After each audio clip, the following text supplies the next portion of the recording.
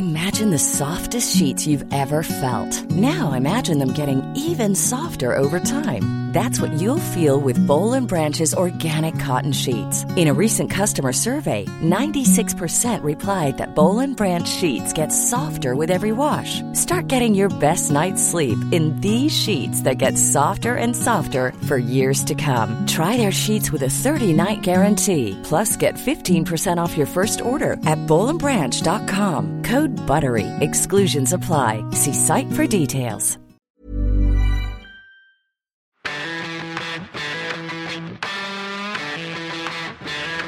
I'm Matt Davis. Welcome back to Parts Unknown, or welcome to Parts Unknown if you're finding us for the first time. We've got a decent back catalogue building in our archive, so do check out those if you haven't yet. This week we're taking a journey back in time to 2007, a time when Donald Trump wasn't the President of America. He was just an odious bozo headlining Wrestlemania 23. Good times. Here with me to dissect the Battle of the Billionaires and the rest of the highs, and well, mostly lows, of the big night in Ford Field in Detroit is Brother Love Anton Tolui. Hello there. The legend Killer Carl Anka. Hi. And the Doctor of Thugonomics, Carrie Dunn. Hello. What's your PhD actually in, Carrie? It's in sociology. Oh, is that because the Thugonomics course was full? Yes. I mean, obviously John Cena caused it to be oversubscribed and I just couldn't get in. And that was just basic Thugonomics as well, wasn't it? It wasn't advanced, which was odd. Not. So we're riffing on the past here with WrestleMania 3, which was also in Detroit, of course, a constant reference point. All grown up is the tagline for this event. We get various vignettes throughout the night of superstars as kids, and we get Aretha Franklin singing America the Beautiful as at Mania 3. Let's start with the bout that didn't go on last, but was surely the main event in most people's eyes. It is, of course, the hair versus hair match between Vince and DT, fought by their proxies Umaga/Umanga and Bobby Lashley minus his sisters.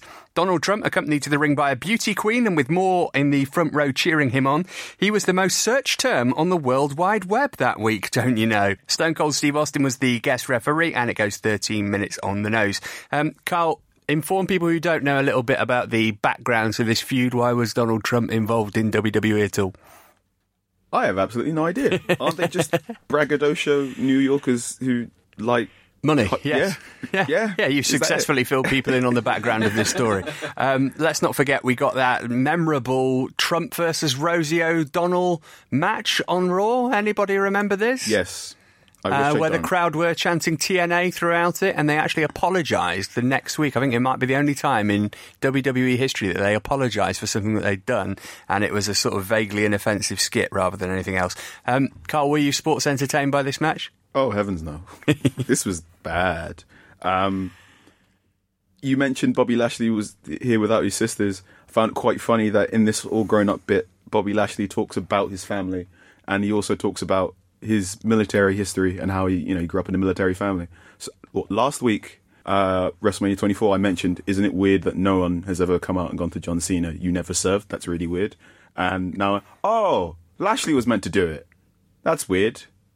Why have they brought him back? Well, also, Lashley's on Raw saying the same things he said 13 years ago. And they're not good. No. That's why it didn't work 13 years ago, and they're doing exactly the same thing again, and it's not working now. No. Bobby Lashley is a charisma vacuum. Carrie, I think this is going to be quite a negative podcast generally because this wasn't a great event, but let's try and look for a positive in this match. Vince McMahon's very good at selling stuff, isn't he? That's a positive. He is. I've got another positive. This is one of my ticks that I wrote in my notes. JR remains correct all these years later with his assessment of Trump's hair as one of the great mysteries of humankind. I really enjoyed that. There we go. There's two positive things. Vince does a nice strut as well, doesn't he, to the ring? It's kind of like, I mean, it borders on a chicken, but it just stays the right side of being human. Nobody's ever going to be able to better that man's strut, are they? No. Vince is very special. I mean, I don't ever want to watch him do actual wrestling matches, but the way that he carries himself and the way he plays the Mr. McMahon character, which is basically himself... Yeah, I love it. Anton, based on the fact that Trump became president 9 years after this, are we thinking that Drew Carey, Snooki or Ronda Rousey will be running against The Rock in 2024? I could see Snooki for Senate at least. Yeah, definitely. Kane as an independent, maybe? Definitely, yeah. I mean, can we just... I mean, we don't need to go into the minutiae of how just disgusting Donald Trump is, But the fact he was obviously sort of accompanied to the ring by a beauty pageant winner who looked like they were basically just taking someone around a residential home for their little, come on, let's go out for a walk. And then... He grabbed her by the shoulder, though. By the shoulder. Yeah, by the shoulder. And then we cut to Miss Teen USA, which, let's be honest, is a creepy award. How is that a thing? And then 2 other pageant winners as well. Oh, it's just horrible, isn't it? Yeah. At no point did anyone go, does anyone feel uncomfortable? Oh, no, we can't. We're WWE. Let's wait till later. We'd seen Trump in a backstage segment which the boogeyman got involved in. Obviously, it was nonsense. But the one I want to talk about was where Steph brings her baby in to see Vince. The baby's in its pram. Vince talks baby talk to it, then cuts a vicious promo on Trump, which we see from the perspective of the baby in the pram. A horrified Vince closes the segment declaring, "She just took a Trump." I sort of loved that. I mean, it was horrendous, but amazing. Oh, it was outrageous. It was hilarious. But also, it started with Steph bringing the baby over and him going, "Oh, that's your grandchild." Oh, what a memorable match. Well, of course, Bobby Lashley won it and Vince got his head shaved with much hilarity. I like the fact that the barber's chair got its own music on the way down to the ring as well. That was a nice WrestleMania It looked like Johnny Five Alive from Short Circuit, didn't it? Like kind of pottered on wheels down the ramp. So that was that. Let's get to the title bouts. We'll start with Batista against The Undertaker. We said last week that Edge was perhaps Undertaker's greatest foe.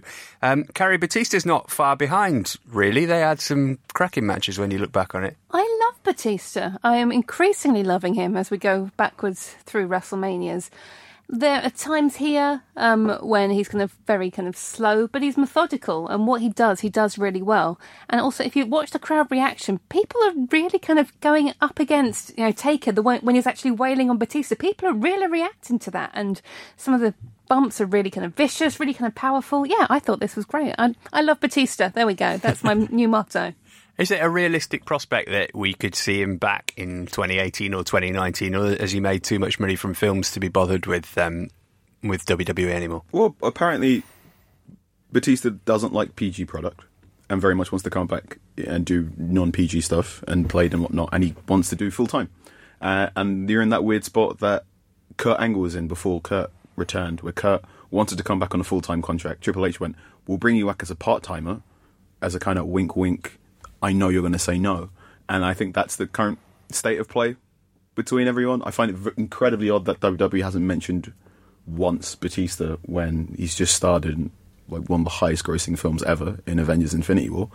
I think they're in a half-decent relationship. Well, Batista's text Triple H before WrestleMania to suggest he was teamed up with Rousey. And Triple H initially said yes, and then didn't get back to him, and they clearly decided to go with Kurt, which kind of makes financial sense. You don't know how much it costs to get Batista out, but Batista has said he'll happily do one more run. He's turning 50. He's in that stage of his life where it's either now or never, and action films are action films. He's going to get offered roles for the next 4 or 5 years anyway. He's never going to be the star like a Rock anyway. So I think he knows he can always go back to acting whenever he wants.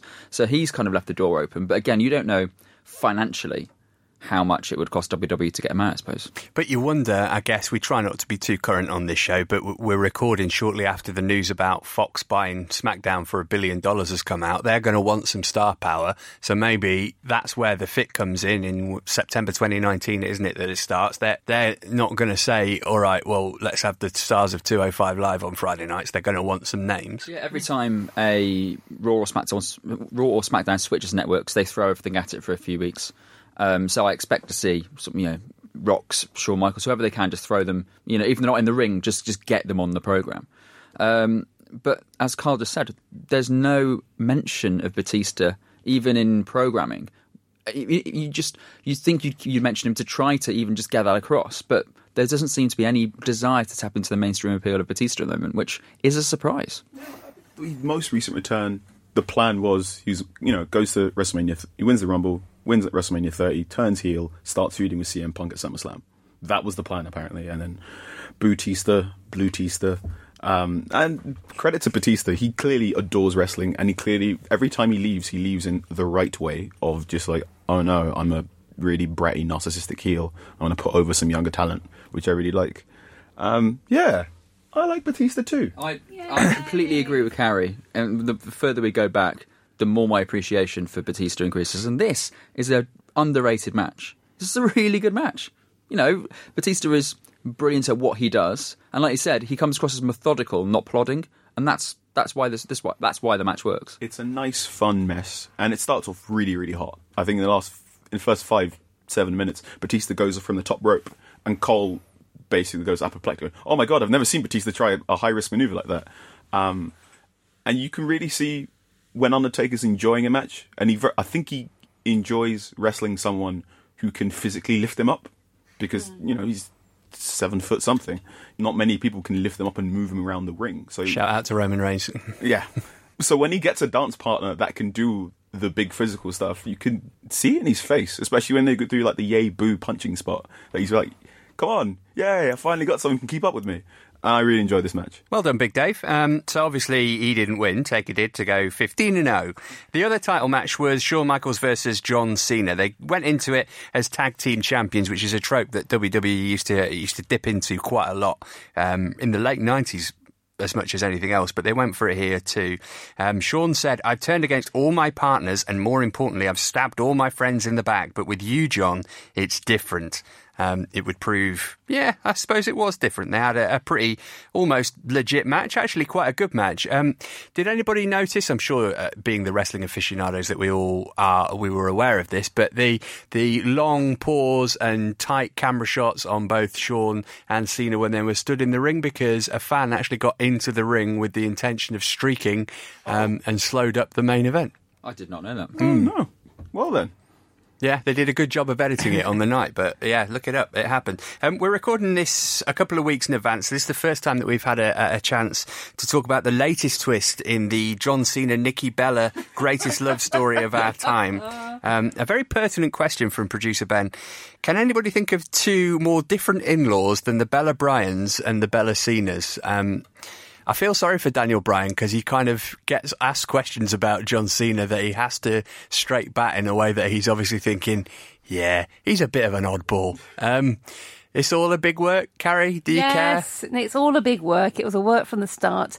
And the Bella Bryans and the Bella Cenas, I'm starting to think that they're not as different as we actually initially thought. I mean, we all think of Brian and Brie as the vegans and their allotments and their pets and stuff. They're still basically whoring out their family life for a reality TV show. There we go.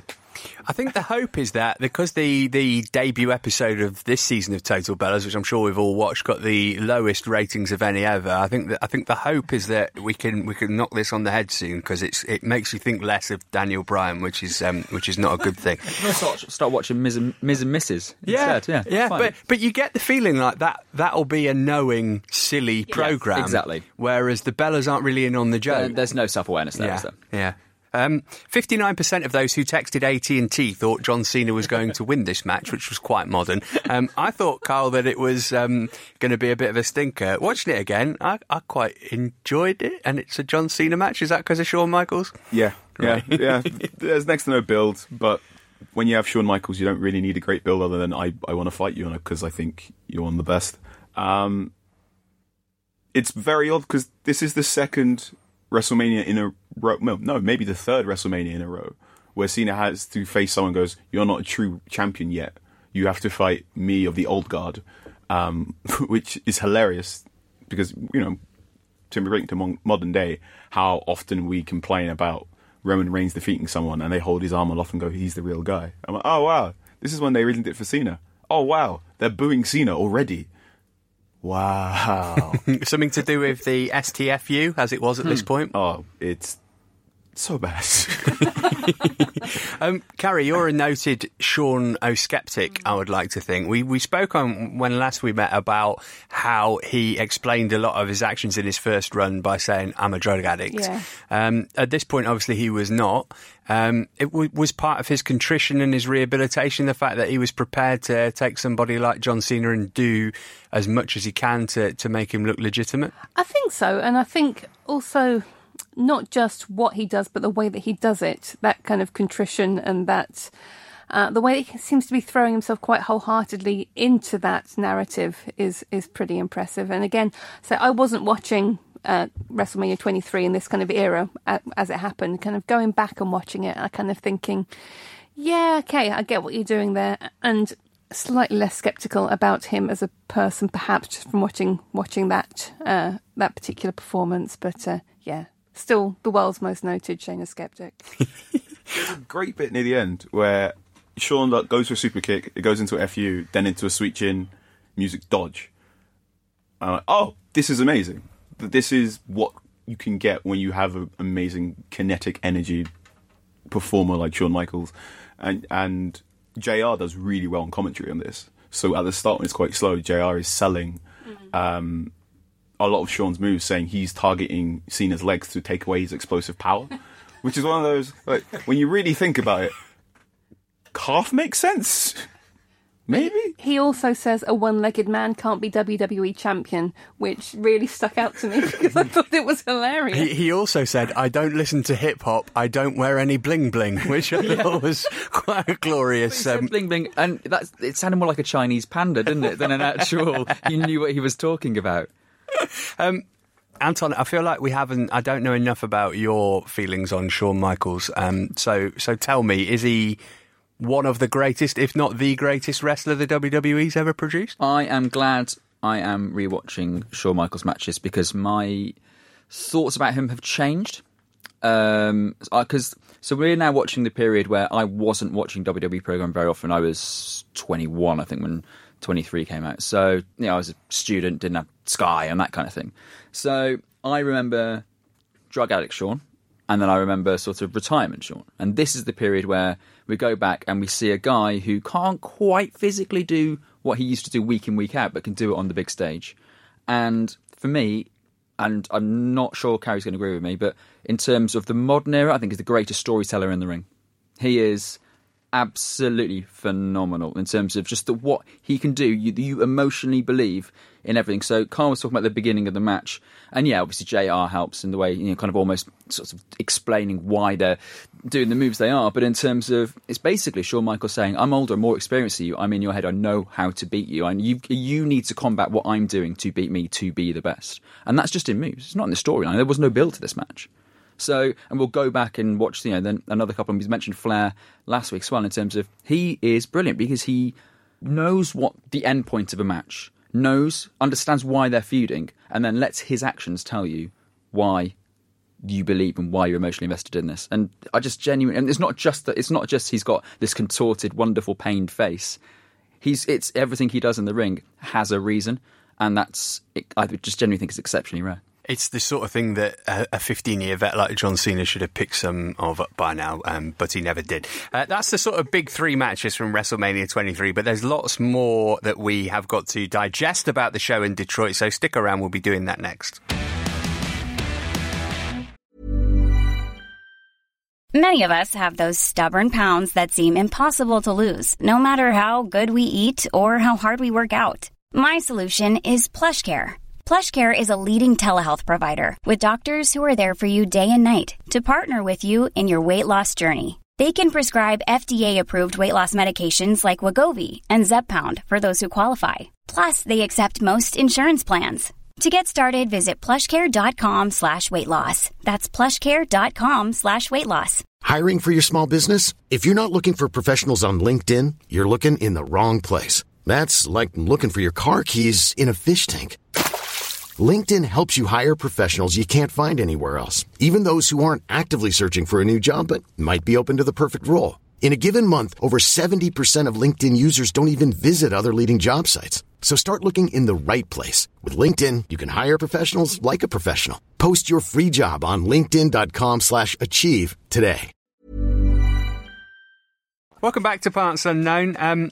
This Mania is the first time that we've seen Chris Benoit. He's up against MVP for the US title. Crossface, diving headbutt, not fun to watch. About 6 weeks later, it all turns extremely dark. 25th June 2007, he kills his wife and son before hanging himself. It was later revealed his brain was so severely damaged it was described as resembling the brain of an 85-year-old Alzheimer's patient. There's lots of good stuff you can read and watch about this if you don't know too much about it. David Shoemaker in the Squared Circle in particular, the Wrestling with Demons documentary, lots of other stuff. I've got to be honest, this was the era of WrestleManias that I'd watched before, so I'd seen this match before, and I used that as an excuse not to watch it again because I just don't feel that comfortable in watching Chris Benoit. Does anybody else feel the same? Is it right the way that WWE have completely airbrushed him out of their history? Listen to my voice. Yes. It's a very, very, very difficult subject to even think about, let alone talk about, isn't it? And because he was such a key feature of so much of those years, and so much of the storytelling, he is in or around the main event, or if he's not in and around the main event, he's in and around the passing of the torch. So in this match, JBL is speaking very highly of Benoit and saying this man's a future Hall of Famer, and this is one of those matches where MVP loses but gets the rub because he took Benoit to the limit. CM Punk talked about how the reason we don't have many DVDs of the Ruthless Aggression era are because so many of them have Benoit in it, and I think Benoit kind of used Ruthless Aggression as a term. He did Toothless Aggression, it was. There you are. My viewpoint on this is we can talk about Benoit as a performer, and we will probably save the big discussion for when we get to WrestleMania 20. But I will say there was one... WrestleMania 20, the Triple Threat, is one of my first ever matches where I began to appreciate stuff like work rate and storytelling and bell-to-bell stuff. And then they have another match at Backlash. And at the match of Backlash, Benoit wins, and then he goes to see his wife and children. And you can see that on the tape. And it was... I remember watching it very recently and very loudly screaming when I saw that. And it's one of those... I probably shouldn't be watching these too much. I would recommend the Talk is Jericho podcast episode where he talks to Nancy Benoit's sister, and they talk about how they can reconcile how someone who's essentially their friend did this horrific thing. And I think that's probably the better people to be talking about that than a 20-something-year-old kid from London. Really well put, Carl. I think we'll probably, as you say, park Chris Benoit there and we'll come back to him as he gets more involved. But yeah, go look at those things if you don't know much about it. It's a really important, if horrendous, part of wrestling history. Also on this match, speaking of horrendous parts of wrestling history, he said distastefully, we get Kane versus the Great Khali. Anton, have you ever met the Great Khali? No. Right. Thankfully, no. You'll remember him waddling down to the ring in the Punjabi prison spectacle that we saw last year. Yeah. He was so bad that he made the giant Gonzalez look like Ric Flair. It's so difficult to watch, isn't it? Because just watching him walk makes me wince because I think that's not how humans walk. No, and it's not his fault. That's what makes it really that's sad. That's the thing. It's uncomfortable to watch because he's just doing what he's told. But people think it's entertaining to see a big guy in the ring, even though he's physically incapable of doing what's asked of him. And then he's got to be a heel, so he's got to do sort of get the chain out, and which clearly he doesn't really understand. Sort of, he's just following directors as opposed to understanding why he's being. It just makes me feel so uncomfortable. This is him better. So this is 2007, so this is when he can still move around a little bit more before the effects of gigantism have, properly hamstrung his ability to walk and do things. He has a larger moveset than what he had 2 or 3 years ago, where all he has is a chop and a headbutt. I think MVP once said that the worst bump you can ever take in your life is Great Khali giving you a chop on the chest, because he hits you so hard you forget that you're supposed to fall backwards and bump. You're just going my chest. And yeah, you look at Great Khali, you look at Giant Gonzalez, and you realise just how resplendent and amazing Kane and the Undertaker are, and just how difficult it is to be 6'11", 7 foot and wrestle. Because if you're that height, go to the NBA. Carrie, what was your favourite kiss cam moment with the Great Khali and Natalia? God, The kiss cam. Oh, I completely blocked out the Natalia thing as well. What I did enjoy in this... I mean, they're such a natural pairing, though, aren't they? Really, the cat thing and Great Khali. No, in this, it seems like Khali's trying to be some kind of... that's Braun Strowman, kind of looking back on it kind of 15 years later. If Braun Strowman was terrible and couldn't move, that's what Great Khali was trying to do in this match. I thought he was the heel. I'm really confused now. That's blown my mind. I thought we were supposed to be behind Kane in this match. I've got no idea. Anyone who had to wrestle Great Khali, well done. You're going to talk about how great Shawn Michaels is. Shawn Michaels got a passable match out of Great Khali.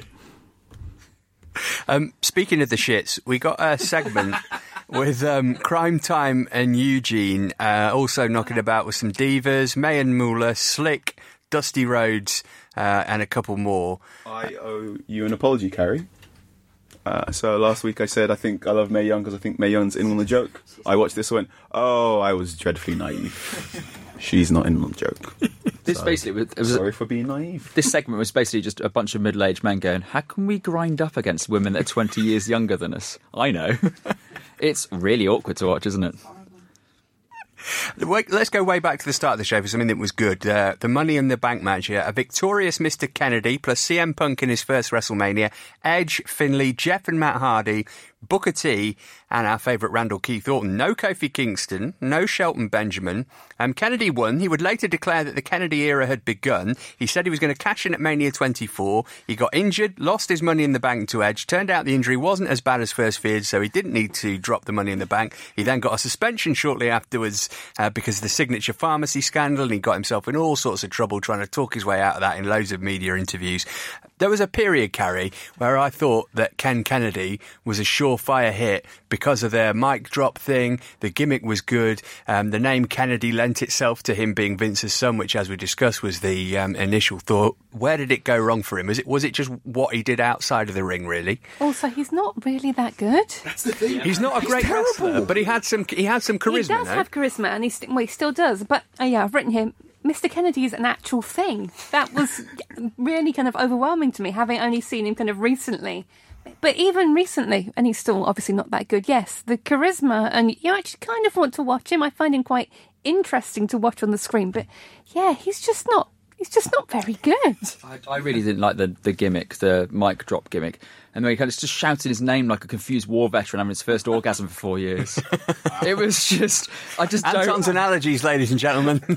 I just don't understand. Kennedy! We've spoken about how saying your name, over and over again is a good way to get over in WWE. Happy Rusev Day to you. So, but yeah, Ken Kennedy. My notes say, "Oh wow, Ken Kennedy actually sucked," because his speech when he gets the briefcase is a weird pastiche of Stone Cold after he wins King of the Ring and Ric Flair's 1992 Royal Rumble one. He goes, first thing, put everyone holding championship gold on notice, which is roughly Stone Cold going, everyone, Davey Boy Smith, blah, blah, blah, you're all on my list.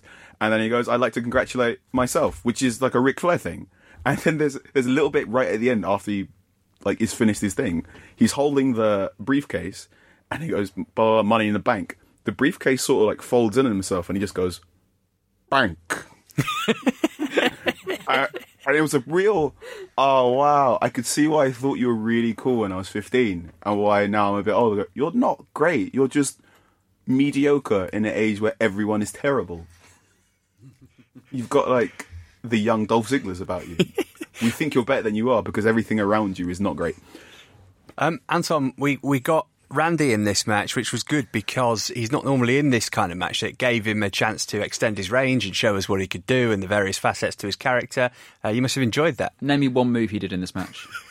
He was absent for the entire match. The only thing about Randy Orton I've got in this is written, I forgot him and Edge were a tag team. Oh, yeah. Rated RKO. Yeah, I completely forgot about that. And as mentioned, I literally can't remember him doing anything in this match.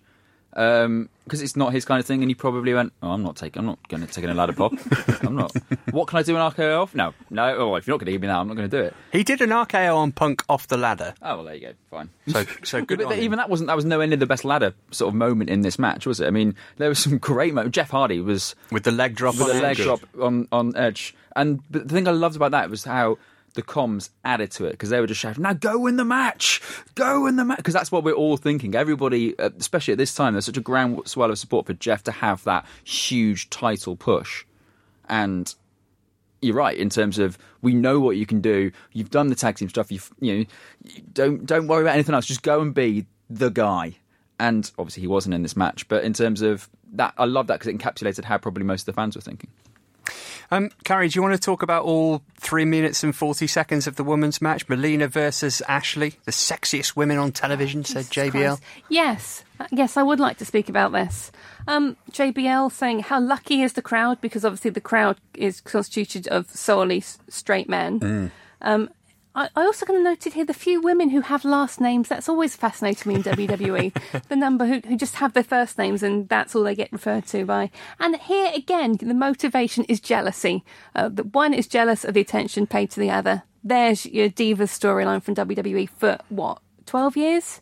It's the same thing. Oh my God, yes. Terrible. I hate everything. So basically, Candice Michelle went into Vince's office and said, look, I don't want to just be a one-name wonder. I need a surname. And the compromise they reached was you can have a surname, but it has to be a first name as well. Yes. Okay, yes. Cool. What?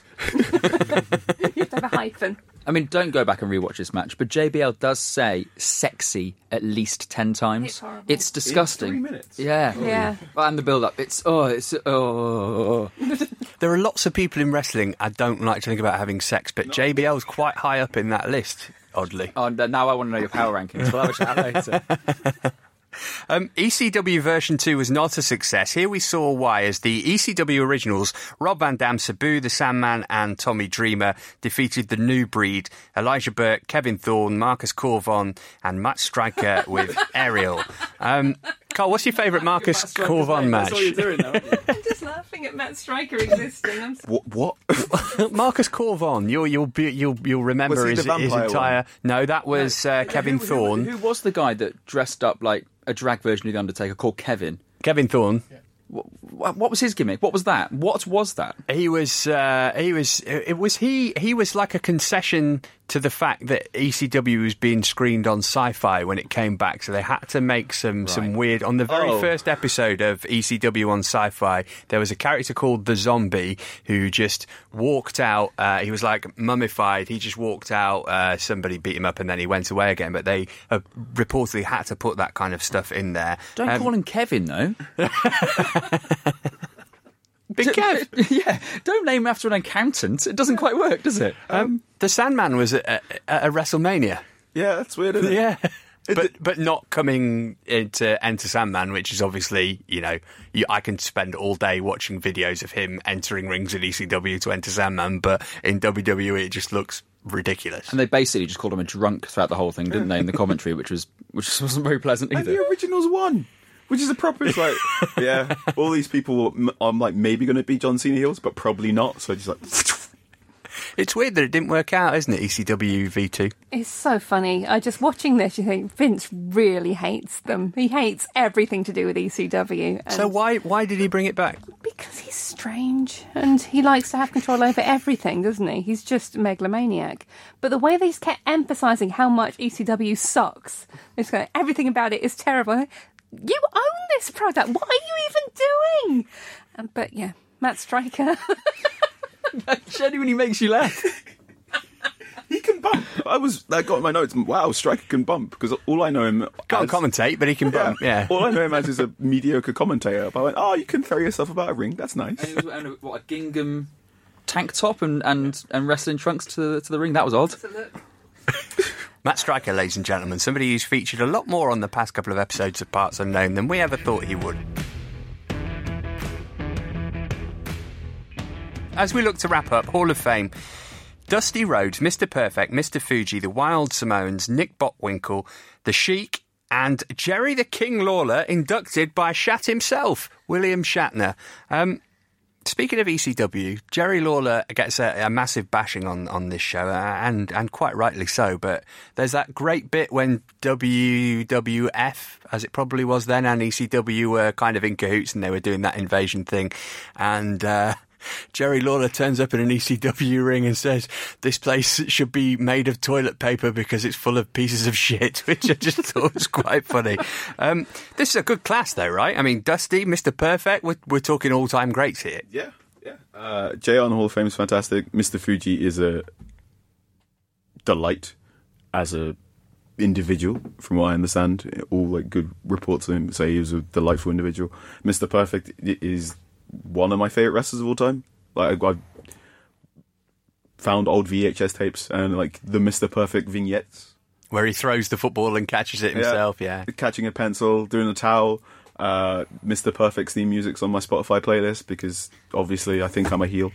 And Dusty Rhodes as well. There's a great piece on The Ringer about Dusty Rhodes' last 48 hours and talks about him in the hospital and where Cody was and that. And I heartily recommend that for everyone to read because Dusty's the best. Carrie, obviously Dusty Rhodes' legacy lives on with NXT and the fact that, you know, Cody and Dustin have had brilliant wrestling careers themselves. Mr. Perfect, obviously, with Curtis Axel, still involved in the company. I know that Mr. Perfect is right up near the top of your all-time faves list. So just tell people who maybe don't know why you hold him in such esteem.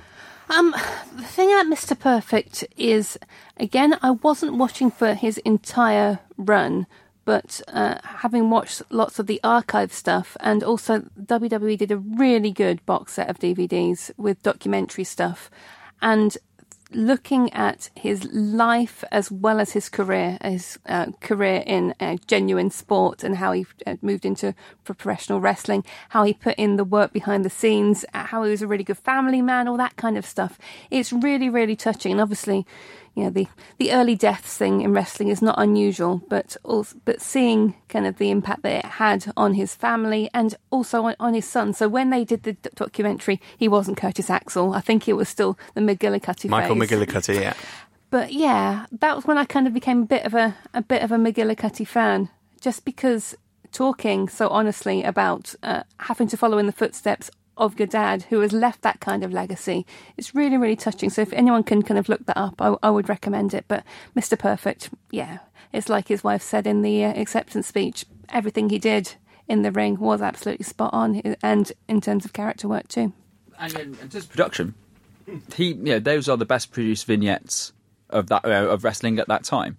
And you could argue many have tried to copy his persona, and few have gone anywhere near. Even though we've got, it'd be even easier to build up that kind of persona with social media these days, for example. Is no the one Miz could the touch closest that we've got to Mr. Perfect in 2018 in terms of the character, maybe not the in-ring performer? Yeah, probably. I can't think of anybody that comes close. So yeah, I suppose so. Yeah. There's a great bit in the 2002 Royal Rumble where the final four is Triple H, Stone Cold, Kurt Angle, and Mr. Perfect. And there's a bit just as the fifth person is eliminated. And everyone is surprised beyond all belief that Mr. Perfect is at the Royal Rumble. And then when it slowly dawns on them that Mr. Perfect might win a Royal Rumble, the crowd just has 30 seconds where they make... Like, there's certain noises that are very hard to find in the age post-internet because it's very hard to be that surprised now we've got the internet and social media. And that was a true... The fans have absolutely no idea who's going to win because anyone could do it. And then it's like, go on, Perfect, do it. He doesn't, but God, he truly was perfect. And of course, he had a memorable match, so we're led to believe, on an aeroplane with Brock Lesnar on the plane ride from hell. If you don't know what the plane ride from hell is, kids, look it up. It is one of the most hilarious stories in wrestling history. I also love the way he was with Bobby Heenan at a 92 Royal Rumble. So Ric Flair's given the greatest speech of his life. Bobby Heenan's behind him, shit talking, and then Mr. Perfect has a little bit going, we hate to say we told you so, but we told you so. And it's like the best delivery of that sentence I've ever heard in my life. Just, hate to say I told you so, but I told you so. Overall then, Anton, builders all grown up WrestleMania 23. Was it childish? What does it look like in 2018? It's got two good matches, isn't it? It's got the Money in the Bank match, which was fun, and obviously Taker Batista was, like I said, I genuinely think it's a massively underrated match. And then the rest of it was kind of silly, really. I mean, yeah, Sean Cena was probably, certainly the highlight in terms of matches of Cena's career at that time. But other than that, I think it'll just go down as it's probably a sort of 4 out of 10, 5 out of 10 Mania. I don't think it's going to be, I don't think it's that bad. I just don't think it's going to be particularly well remembered either. Did you have a WrestleMania moment? Yeah, it's definitely the leg drop by Hardy to edge through the ladder. Carl? It's JR in the Battle of the Billionaires where he says Donald Trump's ex-wives are doing cartwheels. That's better than alimony. Yeah. Carrie? Matt Stryker. And for me, I've got to repeat it again just because I love saying it, is Vince saying, she just took a Trump, with that look of exasperation and horror on his face, which is glorious. Carrie, where can people keep up with you on Twitter? At Carrie Sparkle. Carl? At Anchorman616. And Anton? At Sky Anton. Lovely stuff. I'm at Matt Davis FC. Davis is Davies, but more importantly, follow the brand at the PU Podcast. Next week is WrestleMania 22, which ought to have had the tagline, There Will Be Blood. Edge and Foley go hardcore, Shawn Michaels and Vince McMahon go no holds barred, and John Cena goes gangster. That's in 7 days' time. Until then, as I say, make sure you follow us on Twitter at the PU Podcast. Tell your friends, tell your family, share and subscribe. Pop a review on iTunes if you're feeling especially generous. I've been Matt Davis. You've been in Parts Unknown.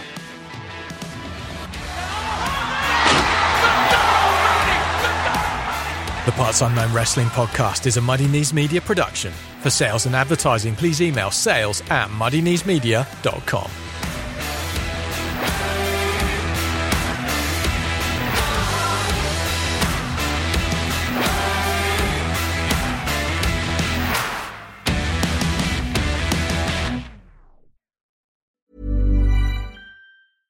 Selling a little or a lot? Shopify helps you do your thing however you cha-ching. Shopify is the global commerce platform that helps you sell at every stage of your business. From the launch your online shop stage to the first real-life store stage, all the way to the did we just hit a million orders stage. Shopify is there to help you grow. Shopify helps you turn browsers into buyers with the internet's best converting checkout. 36% better on average compared to other leading commerce platforms. Because businesses that grow, grow with Shopify. Get a $1 per month trial period at shopify.com/work. Shopify.com/work.